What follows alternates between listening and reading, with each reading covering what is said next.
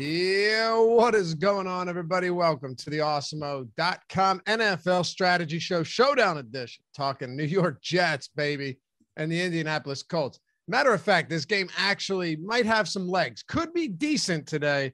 We'll find out. I'm Dave Loughran at Loughy_D on Twitter, LOUGHY_D for those of you podcast listeners. Joined by Matt Gajeski at Matt_Gajeski.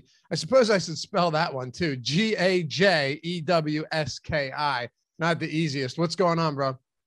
Not too much, man. Really excited for this game. It's funny you mentioned it. I always wondered when I just say my last name or when other people just say my last name, how many people just like throw up the white flag, like, nah, I'm not even going to try to search this guy. Yeah, exactly. Right. I mean, and Laffy too, like if you watch people that will type my name into chat, they still spell it wrong and it's on the screen. So we're just shit out of luck regardless. Yeah, my last name in this business, you got to spell it. I should have had some larger Twitter game strategy in mind when I picked this and did something like DFS related or sports betting related, NFL related, but instead I just took the easy route, picked my name, and turns out it's not that easy. No, it's not. Nolan, I think, still calls you Matt Gajeski up until this day. I think he does. Yeah. And he schedules all your stuff. So, I mean, look, we're winning around here. Anyway, we got one game. That's all we got. We got a 10.5 point spread. There's no doubt this one could get ugly, but a Herculean feat or heroic feat yesterday, Mac, or last week, call it whatever you want. Mike White pulling the Jets out of the pits of hell, followed by an awful start to the season with an outright win against the Cincinnati Bengals. They were double-digit dogs at home. This dude throws for over 400 yards and ends up taking them to the promised land. I mean, I joked about it. It was tongue-in-cheek saying the Jets drafting Wilson second overall was crazy when they had Mike White waiting in the wings the whole time. But what if he comes out today and actually keeps this game competitive against a good Colts team? Like, do you have to consider – you can't, right? Like, you can't consider starting. You have to trade him or something, right? What do you do if he's actually good? It's rare you see a second overall draft pick use this motivation to just motivate Mike White out here. But in this situation, I still think it's probably a very low probability that Mike White's actually good and Zach Wilson's bad. But in the hypothetical you bring up, I think it's kind of reminiscent of the Josh Rosen situation in Arizona. And you definitely can still trade these guys for value. I mean, like we just saw Darnold go to Carolina. I mean, that hasn't necessarily worked out, but you get what I'm saying. There's still value with these players that are first round draft picks. And especially a guy like Wilson, who's such a low sample playing in such a bad environment. It's really interesting, though, that Mike White was able to overcome that. And Cincinnati's been such a good team this year for him to beat the Bengals. It's not like they went out there and beat up on the Texans or something. It was impressive. And Mike White, he's been a prolific passer going back to college. He's just a late round draft pick. He's coming out of a small school, so he hasn't received a lot of those opportunities. Doesn't mean he can't be that signal caller of the future. I would think it's a small chance, but it is still possible. Yeah, look, it's highly unlikely. It's just a fun hypothetical to assume that, say, Zach Wilson misses 3 weeks. What if the Jets go 3-0 and Mike White actually looks like a competent quarterback? That's all I'm saying. I mean, in the event that happens, you have to at least scratch your head and be like, is this guy actually good? Their ownership would be so upset. And I mean, they're playing in the same situation. It's same skill position players, actually a tougher matchup for Mike White where he did succeed. The Jets, Zach Wilson's had some easier matchup and has failed. So, I mean, if he does continue to play well and Zach Wilson misses these 3 games, I feel like you have to continue starting him. I know. That's the crazy part. I mean, oh God, Jets fan base, what do they do? I mean, the truth is, when it comes down to it, if you're a fan base, you'll embrace anyone that's playing well. Like if you're winning football games for a team, and I know this as an Eagles fan, right? 100%. If you're winning games for a team, they're going to ride for you. That's just the way it is. And then what will happen, Matt? I guarantee it. Now, look, we're getting into the weeds here. We're going to break down this game in just a second. But what would happen is you would see everybody go, Mike White's the guy, 2018 5th round draft pick. This is who we want. trade Zach Wilson for a first and then get us some better players next year. That's what would end up happening. It's not going to, but that's what would happen if Mike White went on a run with like 3 or 4 straight wins.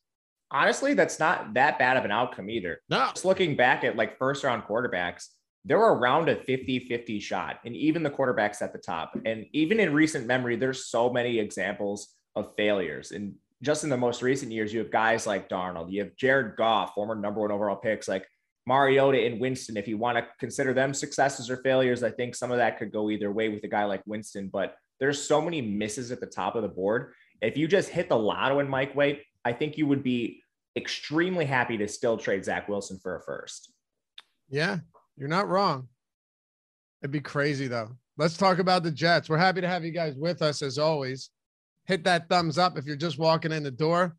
The great thing about DFS from a showdown standpoint is it can be an awful game on paper, and we're going to love it just as much. As a matter of fact, I think there are some really good plays in this game that might fly under the radar a little bit, might get it lower ownership, maybe some contrarian captain spots and all of that. So stick around with us till the end of this one. Hit that thumbs up if you haven't done so yet, and subscribe to the channel. What are we at? 64,400 subs, well on our way to 70. You know what, Matt? Soon enough. I don't know when, maybe next year, maybe before that. I mean, not like 2021, but next, like 365 days from now, we're going to hit 100,000 subs on this channel, and it's going to be a damn celebration.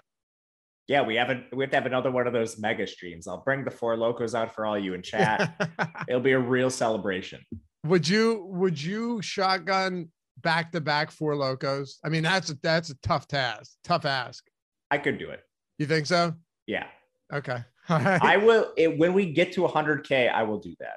You will double like, so 1, bam, 2, bam, and just knock them both back for 100K. Yeah, you gotta give me the time to open the second one though. Sure. Oh yeah, of course. Yeah. You can't just have it sit there. Yeah. I live alone. I don't have a helper over here that can assist. I suppose you could have the hole poked, laying on its side, propped in between 2 things, and you just pick it up and crack it. That's doable. That is true. Right? As long as it's not standing upright. All right, 100K subs. Matt dies on stream. I don't want your heart to give out, Matt. I'll be okay. You saw me after the first one. I know you were fine. We got to be more worried about Jordan Klein if he's on that stream. Well, Jordan knocked back a fifth of Grey Goose or whatever it was on a stream. So whatever. It'll be a good time. And again, thanks to all you guys that jump in here and hit the thumbs up, that have already hit that join button and got your badges and the emojis and the shout outs and join Team Awesome. And of course, all you guys that already subscribe to the channel. Makes doing this a lot more fun, and we'll always do free content. But you guys know, YouTube overlords, the algorithm, we're just trying to fight back. The small guy trying to, fend for themselves. Anyway, let's talk about the Jets on this one, Matt. They're 10.5-point dogs on the road against the Colts team that really could have won last week had it not been for some blunders late by Carson Wentz, who all game had really played pretty well, but that unfortunately did not culminate at the end become a win. What are you thinking with Mike White today? We just talked him up a lot, but what do you think of him being a big road dog, most likely needing to throw quite a bit once again? He's one of the riskiest players I can remember on Showdown. And I know we've had a couple situations where we've had backups in the past. I can't remember one just in the forefront of my mind, but it's a situation where he's priced down a little bit compared to where we normally see quarterbacks. For example, he's a little bit cheaper than like Michael Pittman, Jonathan Taylor. You rarely see that. Quarterbacks, usually they're the most expensive options no matter what, even if there's those elite skill position players too. And then you have the fact, like, just where does this projection come in? It's going to be one of the most volatile projections, I think, in recent memory, because you have a guy who essentially has no draft capital, hasn't played in 3 years in the league, comes out and just plays amazing in his first game. So do you err towards more like league average play? Do you use the 1-game sample with Mike White? This could be all over the board with him. And the one knock, I think, against Mike White that we'll see is he's not mobile whatsoever. So unless he gets it done as a passer, he doesn't have that out. He doesn't have like a high floor that even maybe like a Carson Wentz has, where he just has that just a small amount of mobility where it gives you a little bit of a floor. Mike White doesn't have that whatsoever. He finished with negative rushing yards in all of his seasons in college. So he's just not going to be mobile at all. And if this goes back to being the Jets' regular offense we've seen throughout the year, there's a really low floor with him. But at the same time, he's a cheap quarterback. He's not being owned, and they're going to be throwing. So he's a really tough evaluation. I think the toughest one that I can remember. Yeah, that's a great breakdown. I think the one thing that stands out to me is what you just said at the end, right? He's going to need to throw. It's difficult to imagine that not being the case. Now, I will say this much. The Jets defense, they're not very good, but they have had some games where they've at least stood up enough to where they ended up being pretty low scoring. When it comes to the Colts secondary, though, I mean, wouldn't you consider this a beatable secondary just in the sense that if the Jets are down by, 14 points early on or even, 10 points, whatever, and Mike White's throwing 40 plus times again, that there might just be enough volume there to get him where you need to go. And also let me add this, Matt, I really don't think it's crazy on a slate like this to have Mike White and the Colts defense. He has 4 interceptions in his first 2 starts, also has 4 touchdowns. He's thrown 77 times, and one game he didn't come in till close to halftime. I agree with you. I think you certainly can play the Colts against Mike White. And we've talked about this before. A lot of times, like a Colts ceiling performance isn't necessarily bad for Mike White. If the dude throws a pick 6 and the Colts hit that upper range of their outcomes, that's like a 15-second play, is like less, maybe like even a 10-second play. And then Mike White's immediately back on the field throwing again. He'll be in better game script to hit his ceiling. So I think you can certainly play them together. And that might even be like more of a positive correlation than people think.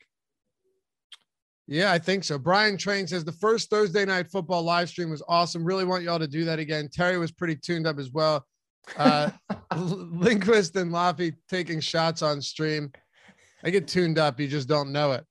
Hell, I'm drunk right now. Sammy Telesco. I've been at Children's Hospital. I became a grandfather. Let's go Buffalo. Congrats, Sammy. Appreciate all the support, man. Always in here riding for Awesemo. Congrats on becoming a grandfather, my man. And then Matt, of course, our boy Jordan Klein, even on the West Coast, he's out there watching the stream right now, taking notes for when he produces next. Says, I will shotgun a 5th of Kettle One when we get to 100K. I don't know how you're going to pull that one off, Jordan, but I believe in you. I worry for you, but I believe in you. His heart will explode for sure. He will die. Might be tough to shotgun through a glass bottle. I don't know. He's going to have to get a drill out. Exactly. I don't know how you do it otherwise. No. And even so, it's going to be tough, but I'm here for it.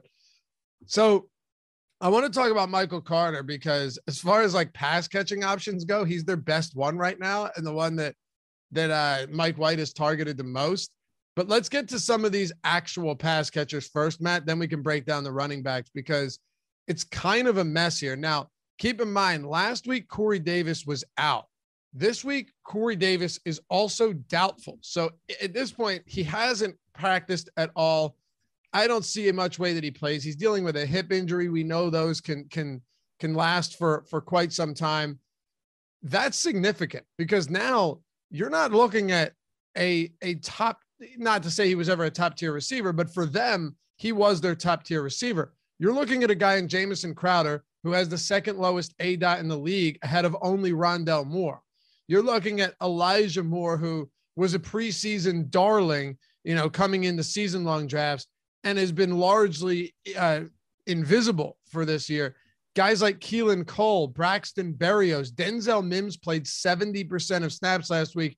And Matt, guess who played 24% of snaps? Our boy Jeff Smith. So it's not pretty as far as the receiving core goes for New York. I've been waiting to talk about Jeff Smith since last year when he was chalk. I think you're seeing a little bit of a changing of the guard in the receiving room. Again, you mentioned Corey Davis. A lot of it has to do with him.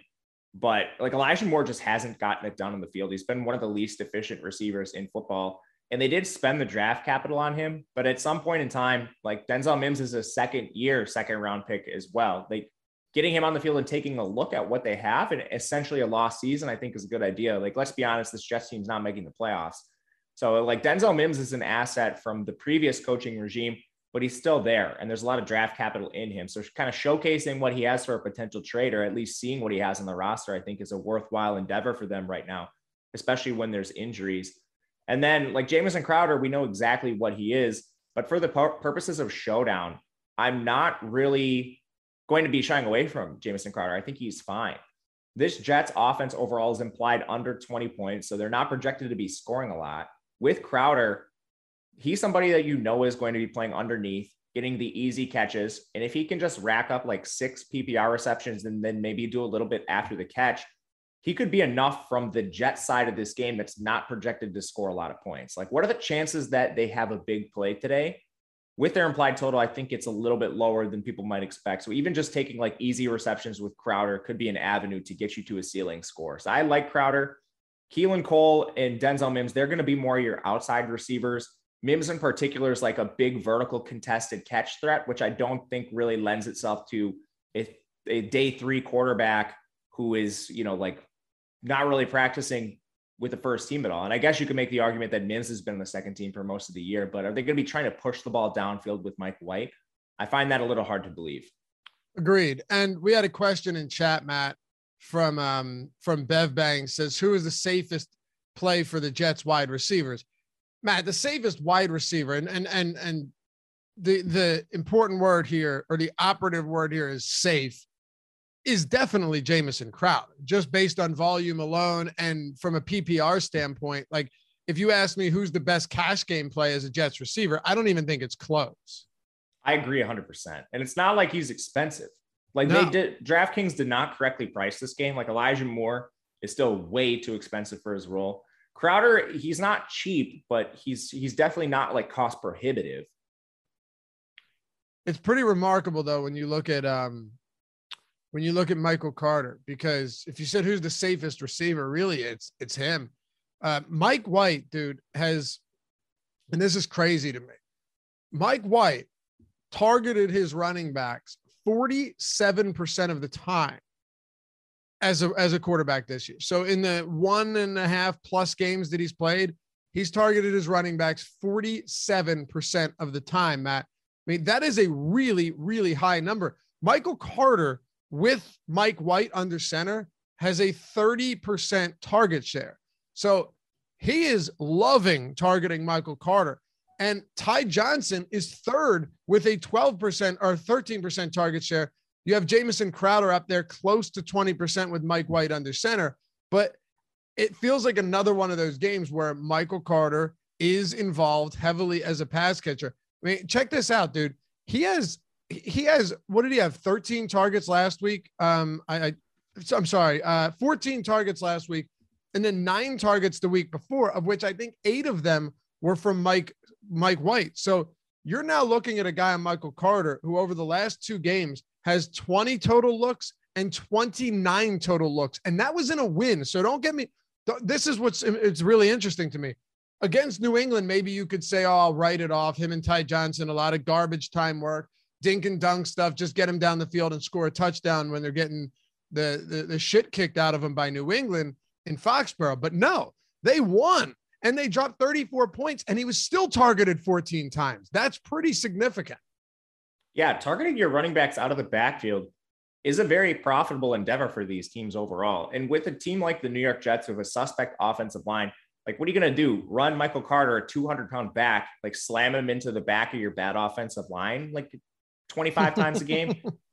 I actually think they're playing this well and trying to use him in the pass game and get him out in space where it at least makes the defenses think, and you have to make plays in space rather than condensing everything in the box and just slamming him into the back of the offensive line. I like the way they're approaching this. And again, Mike White, we're talking about a 5th-round signal caller here. Like, he's not Zach Wilson. He's not going to be pushing the ball downfield at the same rate. And we can speak about talent if we want. But Mike White is taking the easy yards that are there for him. And that's, I think, a lot of the reason why he was able to throw for 400 yards. But I don't see that changing, especially when they've had success. So that works in the favor of Michael Carter. He's the lead back. Ty Johnson, I think he's even viable as like a change of pace play. And probably somebody you can use in DFS with Michael Carter at lower ownership, just because people don't like that 2-back construction. And again, I think that helps Jamison Crowder, who operates in the underneath realm of the field as that slot receiver. Again, Mims and Keelan Cole are going to be playing on the outside. I don't even think it's crazy to have some lineups with Carter and Ty Johnson in them. I agree with you, especially because they're both used heavily as receivers. So yeah, exactly. even Ty Johnson, he comes in with a little higher floor than your typical change of pace back. Yeah. Listen, he has 13 looks over the last 2 games. And one of those games, he actually went out to be evaluated for concussion. So he missed a little bit of time. I mean, 13 targets. And granted, Matt, just to be clear here, I'm not saying Ty Johnson is some full out punt at running back either. You know, he's like a mid-range price point on this slate. But if you're talking about a guy that you say, okay, he should get 10 to 12 total looks in this game because of how heavily they're utilizing the running backs out of the backfield as pass catchers, I'm okay with that. And Ty Johnson has actually seen a little bit of goal line work. You don't love that for Michael Carter. And I think as the season progresses more and more, he'll be phased out of that role. But, you know, could Ty Johnson get a look inside the 5 and 6 targets and 5 carries, and Michael Carter still gets 20 looks? Yeah, we've seen it happen now in 2 straight weeks. Yeah, that's not too surprising to me. Ty Johnson's the bigger back. Michael Carter, he's like well built. He's just smaller. He's only 200 pounds. He comes in around 5'9". So he's just not your biggest back. Ty Johnson's 210 pounds. I mean, there's not a huge difference there, but I mean, if you're just the Jets coaching staff and you're trying to get your biggest runner out on the goal line, I think Ty Johnson gives you that opportunity. But like you said, I'm not sure it's significant. And I think you could see this go back to Michael Carter, especially if he's just the far more efficient rusher as we get a larger sample with these 2 guys on the field. I definitely could see that. And I don't think the goal line carries right now are something that's like a really worthwhile thing to look at because it's such a small sample. In both backs, there's not a huge size difference. So I guess, how willing are you when it comes to captain spot to get certain Jets players in there? And we can pull up, of course, our ownership projections. Our top showdown and single game plays tool is like legitimately one of my favorite tools at Awesemo. I know you use it a lot too, and all of our subs always use this because it's great, but it just gives you such a good idea of what things are going to look like and whether or not you're trying to get too cute. Like if you say, should I captain this guy? And he has a 0.5% top play probability, less than 1% optimal captain probability. But it's not surprising seeing, Matt, that the optimal captain probability, the top 3 are all Colts. But Michael Carter's at 13%, Crowder's at 5%, Mike White's at 4%, and Crowder and Michael Carter both have pretty decent leverage scores today. So where do you stand on that if we're talking just straight game theory here? I think it's a great day to play a lot of Showdown, especially larger field, because captain is going to be a little more spread out. So I think you can make better lineups overall and not worry about as much duplication. It's not the Lamar Jackson slate where he's going to be 90% owned in your captain, like over 50% of the time. Right now, we're not even seeing a single player over 20% of the captain ownership. And I think that speaks a little bit to there being 2 bad offenses, or at least 1 bad offense and 1 middling offense.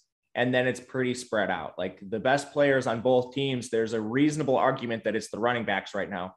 Jonathan Taylor, based on just his pure efficiency as a rusher. And then Michael Carter just seeing the absurd receiving workload. And I ran optimals this morning, and this like spread ownership was also reflected in like the spread of captains. Like Michael Carter actually popped in the optimal captain lineup, but even like the top 3 optimals all had different captains.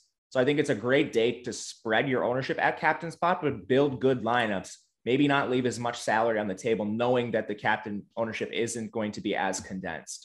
Yeah, it's a great point. And, you know, the way I see it is if Michael Carter gets in the end zone, okay, he could undoubtedly be the optimal captain. Again, we have around 5%, which is fine because he's not on a good team. Touchdown equity isn't great. But if he gets in the end zone, you could just be looking at a spot here where he has 8 receptions for 65 yards and then, 10 carries for 50 yards. And now you're looking at a 25 fantasy point game. So that the touchdown will be the difference maker here, I think. And obviously that's just speculative, but I think you know what I mean here. On one of these slates, you're not going to get there without a guy getting into the end zone most of the time, unless it's just a total shit fest and there's nobody scoring. So I agree with you, but this situation kind of reminds me of James Robinson last year, except with a better receiving workload. Sure. I personally was affected by this a lot because I continued to fade James Robinson on the basis that he's on a team with a really low implied team total, but he was such a focal point of the offense that it ultimately didn't matter. If he scored, fantastic, then they played with a little better game script and his carries were elevated. If they didn't score, their reception floor was so good with James Robinson that he was really hard to avoid. And I could see that being the case with Michael Carter here. And I think that's important to note because his ownership is coming in pretty low for a guy that is such a focal point of the offense right now, albeit in a small sample, but who else do they have? No, that's totally fair. Look, he would have had 26 DraftKings points last week without a touchdown. So yeah, again, I still think that volume is really heavy last week. So I was trying to temper expectations, but yeah, it definitely makes sense. And maybe he doesn't see 14 targets, but like if he sees 8, that's still phenomenal. Yeah, that's still good. Well, especially when there's such, when there's the conversion rate on those targets is so high. Like, normally if you are running back on 8 targets, assuming they're, his ADOT is 0.4 yards over the last 2 weeks. Right. So I'm not assuming that, I'm saying it is. With that being the case, you should be catching at least 6 of those. I think so too. I mean, they're just not downfield targets at all. Right. Which is fine because 6 receptions is a touchdown when you think about it. Now you just need to tack some yards onto that and be somewhat efficient in the run game. Are there any? I looked up something funny for you. How many times do you think Mike White has thrown deep this year? So deep, that's a 20+ yard throw downfield. How many times do you think he's attempted a pass beyond 20 yards? On 77 attempts or whatever it is. What does he have? I think 77. I don't know how many of those attempts were targeted attempts, but he has thrown the ball 77 times.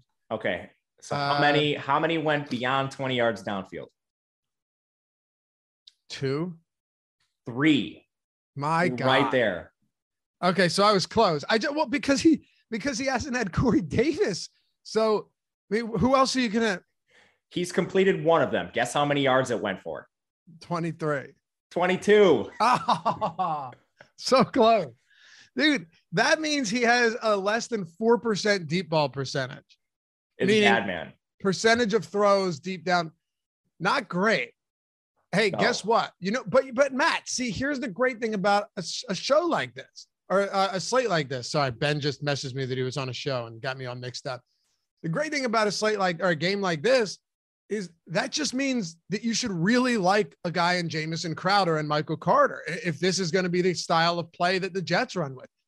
Yeah, for sure. And I broke this down by range of the field, and 54 of those 77 attempts have come 10 yards, or I should say within 10 yards of the line of scrimmage. So no more than a first down. 39 coming within like the line of scrimmage to the first down marker, and 15 behind the line of scrimmage. That totals 54 overall. That he didn't even throw the ball to the first down marker. Dude, that's crazy. Between Michael Carter, Ty Johnson, Jamison Crowder, and Elijah Moore over the last 2 weeks, they have over 400 yards after the catch. And I think that's how they're going to continue to operate and how they should. Do they have enough blocking downfield to make this work? I guess they have been. Dude, I don't know how it works because their offensive line is so bad. That's what I mean. Their receivers, I know Mims is like a big bodied receiver, but it just seems like these guys are creating plays. And I think the Cincinnati game is an anomaly. I don't know how they won that game, but if you think about teams that are trailing, I mean, the defense should be playing off coverage. You don't want to give up big plays that are going to turn the game around. So if you're running these little dink and dunk stuff, it makes sense. But the anomaly is the Cincinnati game that just won. Like, I don't know how they've been able to achieve all this. To me, it points to maybe some regression here. But again, Mike White's not going to turn into a deep passer anytime. How does this offense change? And I don't think it will. I think it's still Michael Carter, Ty Johnson, and Jamison Crowder underneath. And then whatever Mims and Keelan Cole give you is like ancillary receivers. I got to tell you, Matt, this is kind of one of the more fun teams we've broken down this season. We need more Jets primetime games. Come on, NFL. Give the people what they want. But no, we need more Mike White Jets primetime games. I'm surprised this game isn't like in Mexico City or something, or London, and send the Jets there.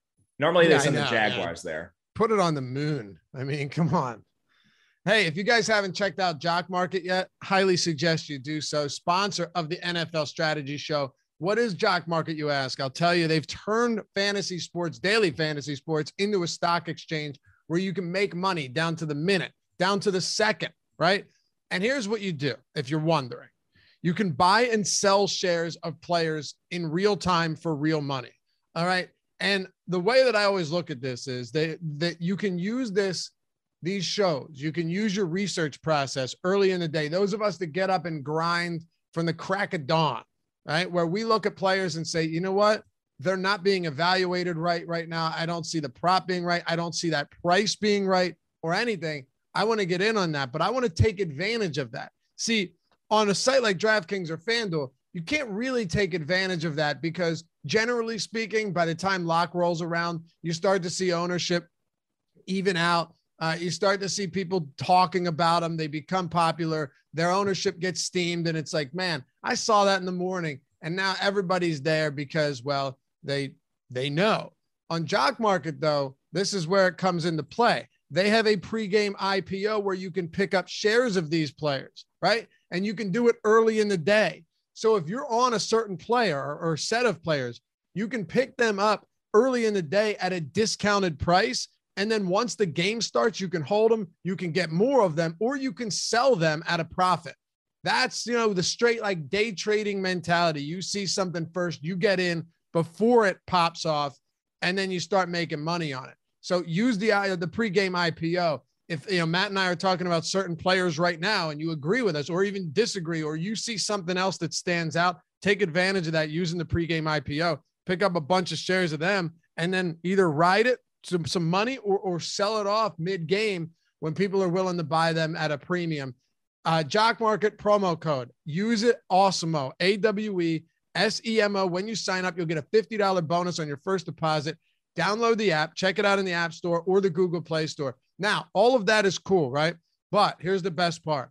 If you are a new user and you don't profit on your first time in the NFL cash market, you're refunded up to $100. Refunded up to $100 if you don't profit in your first time in the NFL cash market. It's a win-win. Legitimate risk-free spot here. I think you will win because you're part of AWESEMO. You use the tools. You check us out, watch the videos. You're going to be in good shape. But anyway, download the app, use the promo code AWESEMO, and take advantage of all of that they have to offer, I should say, over at Jock Market, JOCKMKT.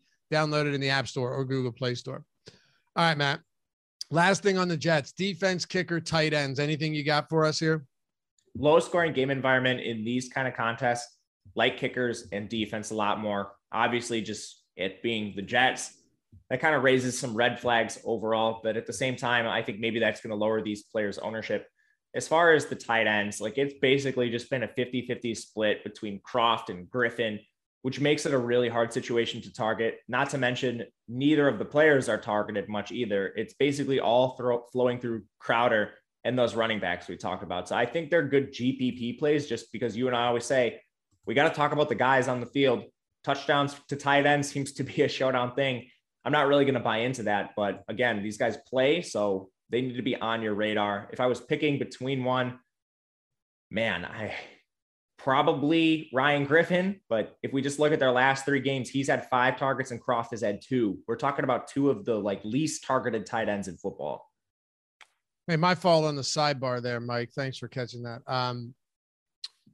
I forgot we didn't talk about tight ends for the Jets. That's essentially how meaningless they are at this point, Matt. But I just completely forgot them with the defense and kickers. Let's talk about the Colts now. Laying 10.5 at home. They started off the season miserably. But let's be fair to them. This is not a bad football team. Just as the Tennessee Titans started off looking awful, they've turned things around. Unfortunately, they lose Derrick Henry, and that's huge. But the Colts still have some good pieces. You and I, since I feel like we've been talking about this since May or June, have very much thought, hey, Michael Pittman can be the guy that ends up being a true alpha receiver, that ends up being able to be, a easy 1,000+ yard guy, 10 touchdown guy in the right situation. And we're finally starting to see him evolve and mature into a wide receiver that defenses are having a very difficult time containing, right? I mean, last week, 10 on 15 targets for 86 yards and 2 touchdowns, both of which came, I think, in the first half. Before that, only 4 targets, but 105 yards and a touchdown. He's made countless difficult catches that he's been underthrown on from Wentz, and he's coming over top of defenders. He's good on contested balls. I think Michael Pittman really does have all of the tools to be one of those guys that can have some mega smash games going forward this year. It's just, where do we slot him in today against the Jets? Yeah, you're absolutely right. And he was that kind of receiver back at USC. He's very good in contested situations, downfield. He was a very good downfield receiver there too. And Wentz has done a pretty good job getting him the ball. I think some of the issues with Wentz are just like boneheaded turnovers that you'd think should be correctable, but the sample size is just increasing steadily on those with him.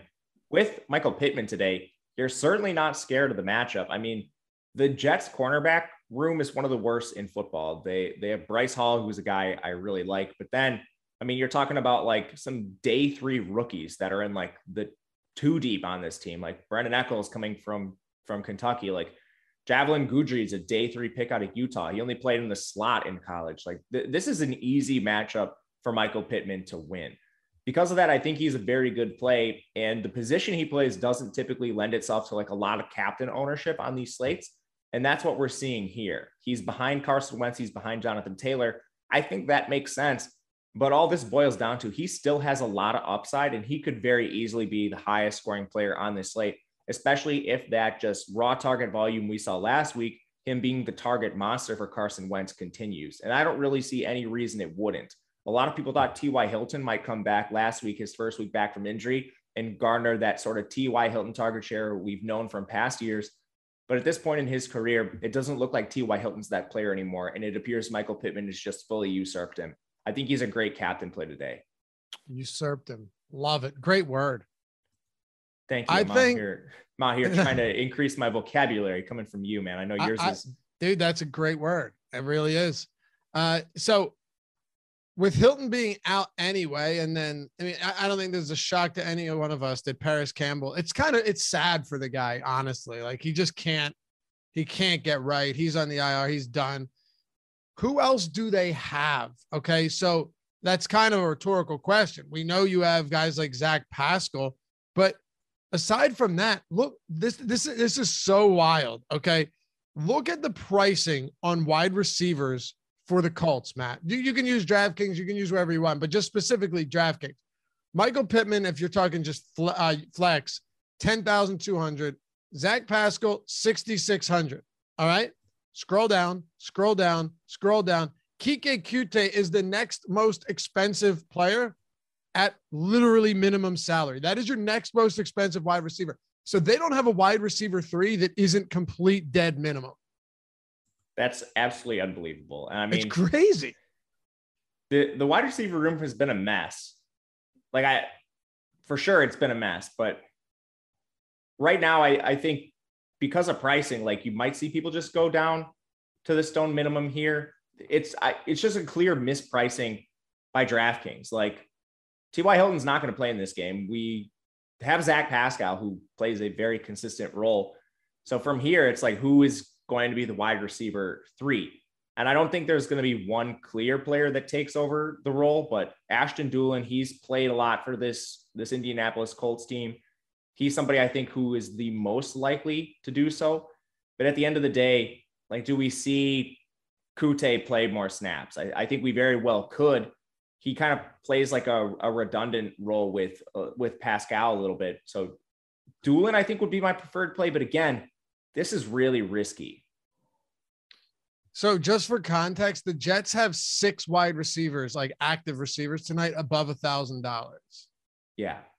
That's nuts. And there's just nobody else there for the Colts. So the reason I wanted to bring that up, though, Matt, is because, like, what about target distribution and just really volume distribution for this team?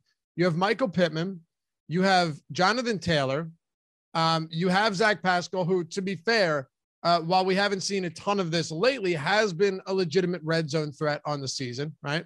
I think the more and more that Pittman evolves and builds a relation or builds some chemistry with Wentz, you're going to see a little bit less of that. But that's kind of what you have going. Mo Alley Cox is a guy that could get some looks in the red zone. This is a pretty concentrated offense. It is. I think a lot of it is just going to flow through Pittman and Pascal, mainly Pittman. And then the wide receiver 3 is risky because of the Kuti stuff. Doolin's played ahead of him, but I don't think that just makes Doolin the wide receiver 3 automatically. I think they could split. I also think you could see them run into a lot of 12 personnel, which they've done at times this year. They obviously have Mo Alley Cox, but Doyle is still there. He plays a lot. He's just a little older and less reliable as a receiver, but Doyle is still there. Doyle has been over 65% of the snaps in 4 straight games. So perhaps he takes on that extra role. They also have their rookie tight end, Kylan Granson, who's popped up for bigger games occasionally. Week 4 stands out when he plays 42% of the snaps. And there wasn't really any injury news there that was different from what we'd seen earlier in the year. Like T.Y. Hilton had been out for weeks now. So that random 42% snap game seems to be like a matchup thing they isolated. Is that something the Colts decide to do with Granson? He is a receiving threat coming out of SMU. He's basically like a big bodied slot receiver. Think more like your Zach Ertz mold. So he could play that role. And at the very worst, I think it's just a 3-way split between Doolin, Kute, and Granson. And we don't know what it's going to be. So this is a spot where you should take shots, but I definitely think Doolin is going to come in with the most ownership. Okay. Makes sense. And look, these are basically dart throws, but once you get down there, sure. Pittman and Pascal played 96 and 94% of snaps last week.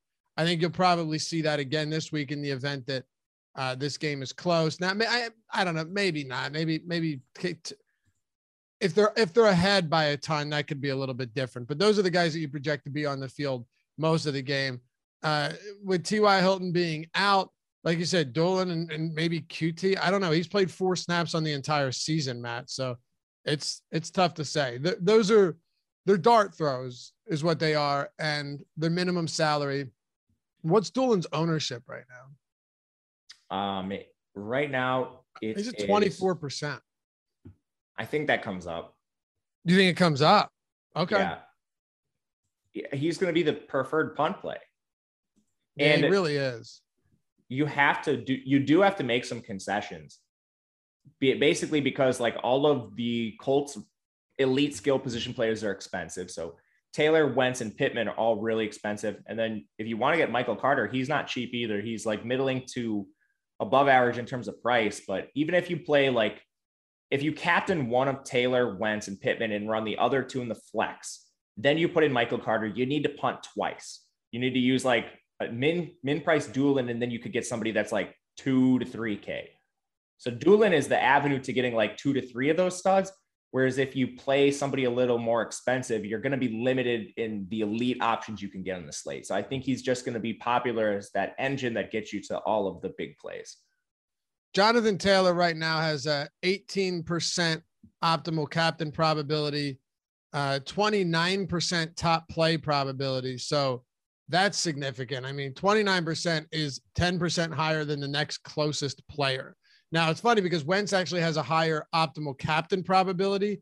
Jonathan Taylor's at 18%, Wentz is at 21%, but no one has close to the same top play probability according to our top single game and showdown plays tool, which again, check that out if you haven't done so yet. And if you want to use the promo code NFL Strategy Show, NFL Showdown, I think it is. I always get this one mixed up. NFL Showdown, all one word, all caps, gets you 25% off your first week, which is ownership, player projections, top stack tool, boom bust tool, the top single game plays tool that I was talking about, lineup builder, all these tools built by Osimo himself, #1 ranked DFS player out there. And it's not just football, baseball, basketball. Well, baseball's over. Basketball, hockey, golf, NASCAR, if that's still going, MMA, PGA, you name it, everything, esports. If they have contests out there, we got content for it. So be sure to check it out. Use the promo code NFL Showdown, all caps, all one word, get you 25% off your first week. Go to awesome.com/join, check out all those tools. And now if you want to do the add-on for Fantasy Cruncher, you can do that for a week. We didn't used to have that, or they didn't used to offer that. Now you can do a week of Fantasy Cruncher as well. So it's a win-win over there. Awesome.com/promos. NFL Showdown, all one word, all caps. Take advantage of these tools. And if you're not ready to do so yet, totally fine. But be sure to check out Adam Scher's deep dive article. It's the best, most comprehensive NBA article you're going to find every day. It's 100% free on the homepage if you're playing NBA DFS. If not, You got the NFL Showdown rankings free today. You have the NHL Top Stacks tool free today and the NBA player projections, all of that over at awesomemode.com. If you're not yet ready to become a premium member, all good, baby, but check those tools out. Matt, what are we doing with Jonathan Taylor? Jonathan Taylor, he's a great play, and he continues to get it done, even like regardless of game script. And some of it just comes through pure efficiency. He's had such long runs. He's like almost a Derrick Henry light. And I think just the presence of Derrick Henry has thrown some shadow on what Jonathan Taylor's actually been able to accomplish.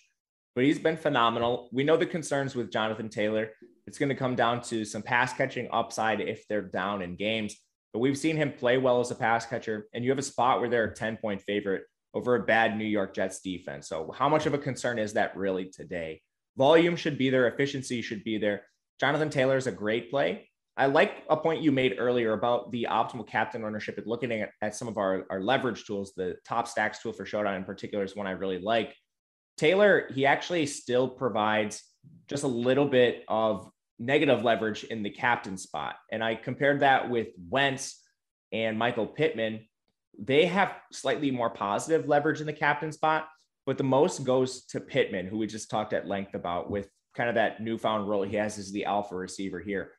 So because of the ownership, I think I'm more likely to play Taylor in the utility spot, but you can certainly build captain lineups with Taylor and just get a little bit contrarian elsewhere. Overall, what it comes down to, and what we talked about earlier, captains really spread today. So I think if you're playing multiple lineups, you too should spread your ownership there. And when you have Taylor, just be a little cognizant that he is coming in with some ownership and make sure to get different in just slightly other ways with him. How about somebody like Marlon Mack, who went from getting a decent amount of backup duty behind Jonathan Taylor, you know, spelling him a decent amount, to now playing 4 and 1 snap, 5 total snaps over the last 2 games. Sure, Matt, some of this has to do with just the game flow, you know, and wanting your best guy out there. Is there a possibility here? And I, in no way, shape, or form feel even remotely confident about this, but I have to ask because no stone unturned here on the strategy show, which, by the way, and we try and hit on everything. We got over 300 people watching right now. Hit that thumbs up, 15 away from that 100 mark. It'd be greatly appreciated if you haven't done so yet. Do you think it's possible that if we were to just say, let's just say that the Colts are blowing the doors off this Jets team, that Marlon Mack does get some additional work and ends up falling into the end zone? Yeah, that's certainly a possibility, and more of a possibility here than like virtually any other game they'll play this year outside of the game against the Texans where they won 31-3. But if you're going to play Marlon Mack, I think this is the spot. He's actually interesting in large field tournaments because he's at a similar price point to the Ashton Doolins of the world in a game script where perhaps the Colts are winning by even more than what they're projected to based on bookmakers. The spread's currently sitting at 10. If they're up by 17, 24, and they're playing in the second half, they're not going to have Jonathan Taylor out there. They're not going to have Nyheim Hines, and they're certainly not going to be throwing in that game script either. That's the situation where Marlon Mack could potentially benefit and then pay off an $800 salary. It's basically a minuscule salary, but that is kind of the path to like a Doolin failing and a Marlon Mack getting there. And in your large field tournament, it's not going to come with ownership. So I do think he's viable in the biggest of fields. Yeah. And look, even in that Texans game, he did only see 5 carries, but once in a while, you know, you have to at least consider that stuff. If I'm playing like 1 or 3 lineups, Matt, I want nothing to do with it, but agreed. Yeah. If you're going to have a lot of it, then sure, man, look, Mike's got that sun just coming in through his, look at that screen. He's got, looks like he just entered heaven. See that? Mike, you Lawrence, guys can't see it. Mike, I don't know how he can see anything. I don't know either.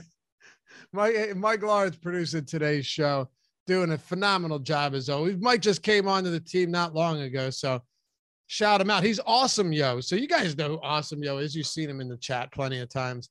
Matt, how about Nyheim Hines, how strange has his role been this season? He goes from like, oh, they're phasing him out. Jonathan Taylor's getting all the passing work now to, oh, okay, 5 targets last game, and now he's back involved. But and like 8 carries against San Francisco 2 weeks ago. What a strange role he has, and pretty unpredictable one this year under Frank Reich. For sure. He's an explosive back. So I think they're very happy to have him. and he just makes things like more confusing for people trying to evaluate the situation than anything else. We know in negative game script, that's when he kind of sees his ceiling. They use him a lot in third down situations, up tempo situations, like those play from behind situations. But Taylor's been so good that I think they're just riding the hot hand sometimes. Like when Jonathan Taylor comes out and he's playing really well, he's good as a pass catcher. And at times there's really no need to use Nyheim Hines. But when Taylor like maybe needs a break or he's just not as efficient on like certain situations, they can use Nyheim Hines as that change of pace back. So with a volatile workload like this, I do think he's hard to predict, but he's not just your pure third down back either. So there are situations where even in this game script, you could still use Nyheim Hines. You just know his projection is a little more volatile than even a guy like Jonathan Taylor's. But again, that's reflected in price. It's reflected in ownership. Overall, he's not my favorite low risk play, but in tournaments, I think you can definitely get there. Colts D is going to be pretty popular. Michael Badgley is going to be pretty popular.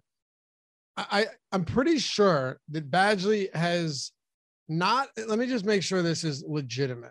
Yeah, he hasn't attempted more than one field goal in a game all season. Granted, he's only played 4 games, but he's going to be popular. Colts will be popular. I get it, Matt. You know, high implied total for this team, facing a guy in Mike White who's got picked off 4 times in 1.5 games. All that makes sense to me, but my God, that's that's a lot of ownership on the Colts. Yeah, it is. And we know it's just a really volatile position. So anytime you see that kind of ownership on a defense, I'm just going to go the other way with it. I'll play them in lineups where it makes sense, but I'm definitely going to come in under the field on the Colts. When I play them, it's going to be in more of those like on-slot builds. What do you say we build a lineup here? Let's do it. Let's do it. All right. So captain spot, I'll turn it over to you. We'll talk large field tournament. Let's actually go.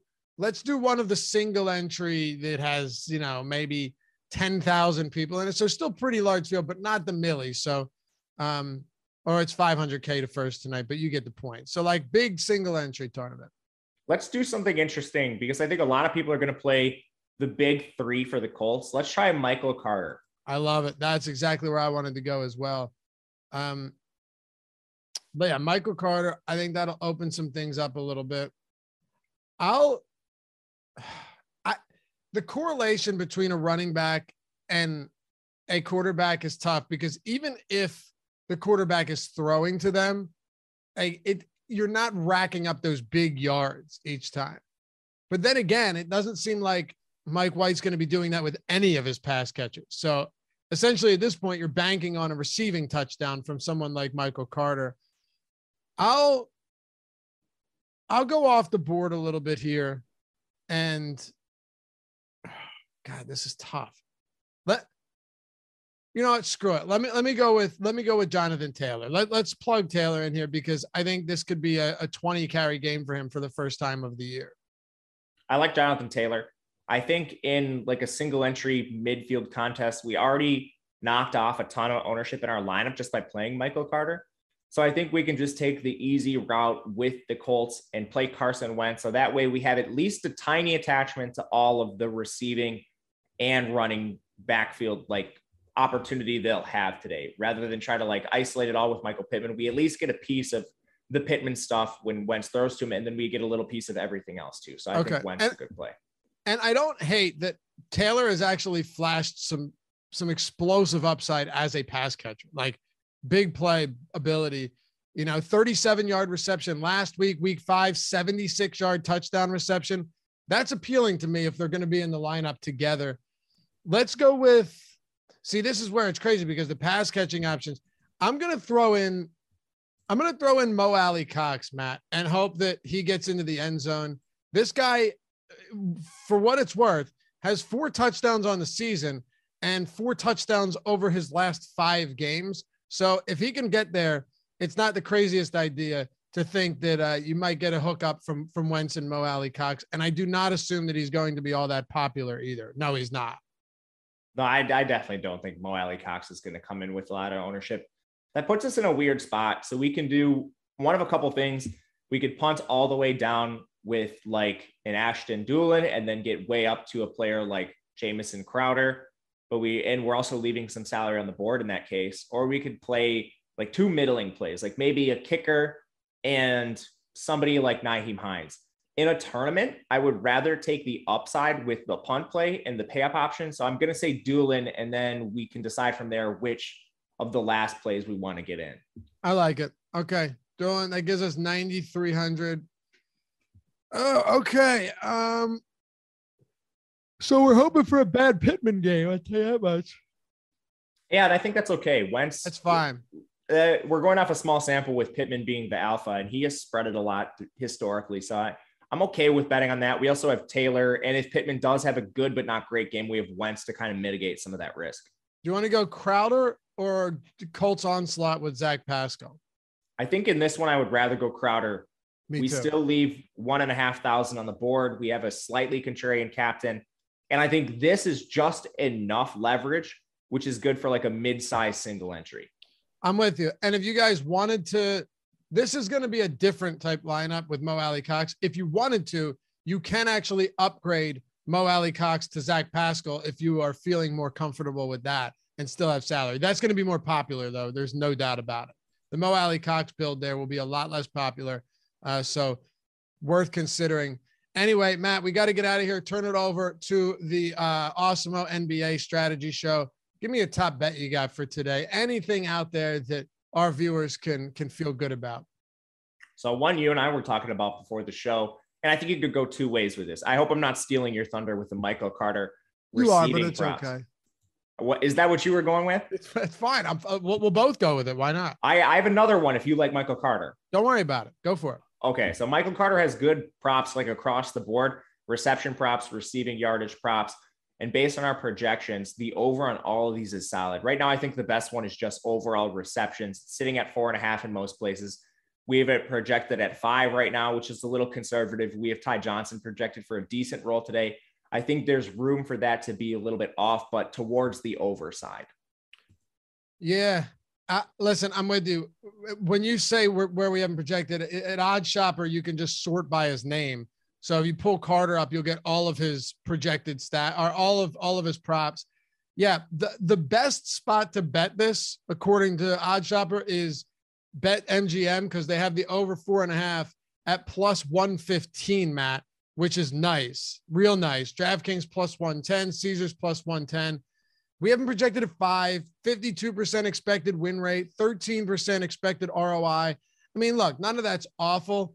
I do like him a little bit more, though, because we talked about the inability or unwillingness for Mike White to throw deep. We talked about almost 50% target share for his running backs, double-digit dogs.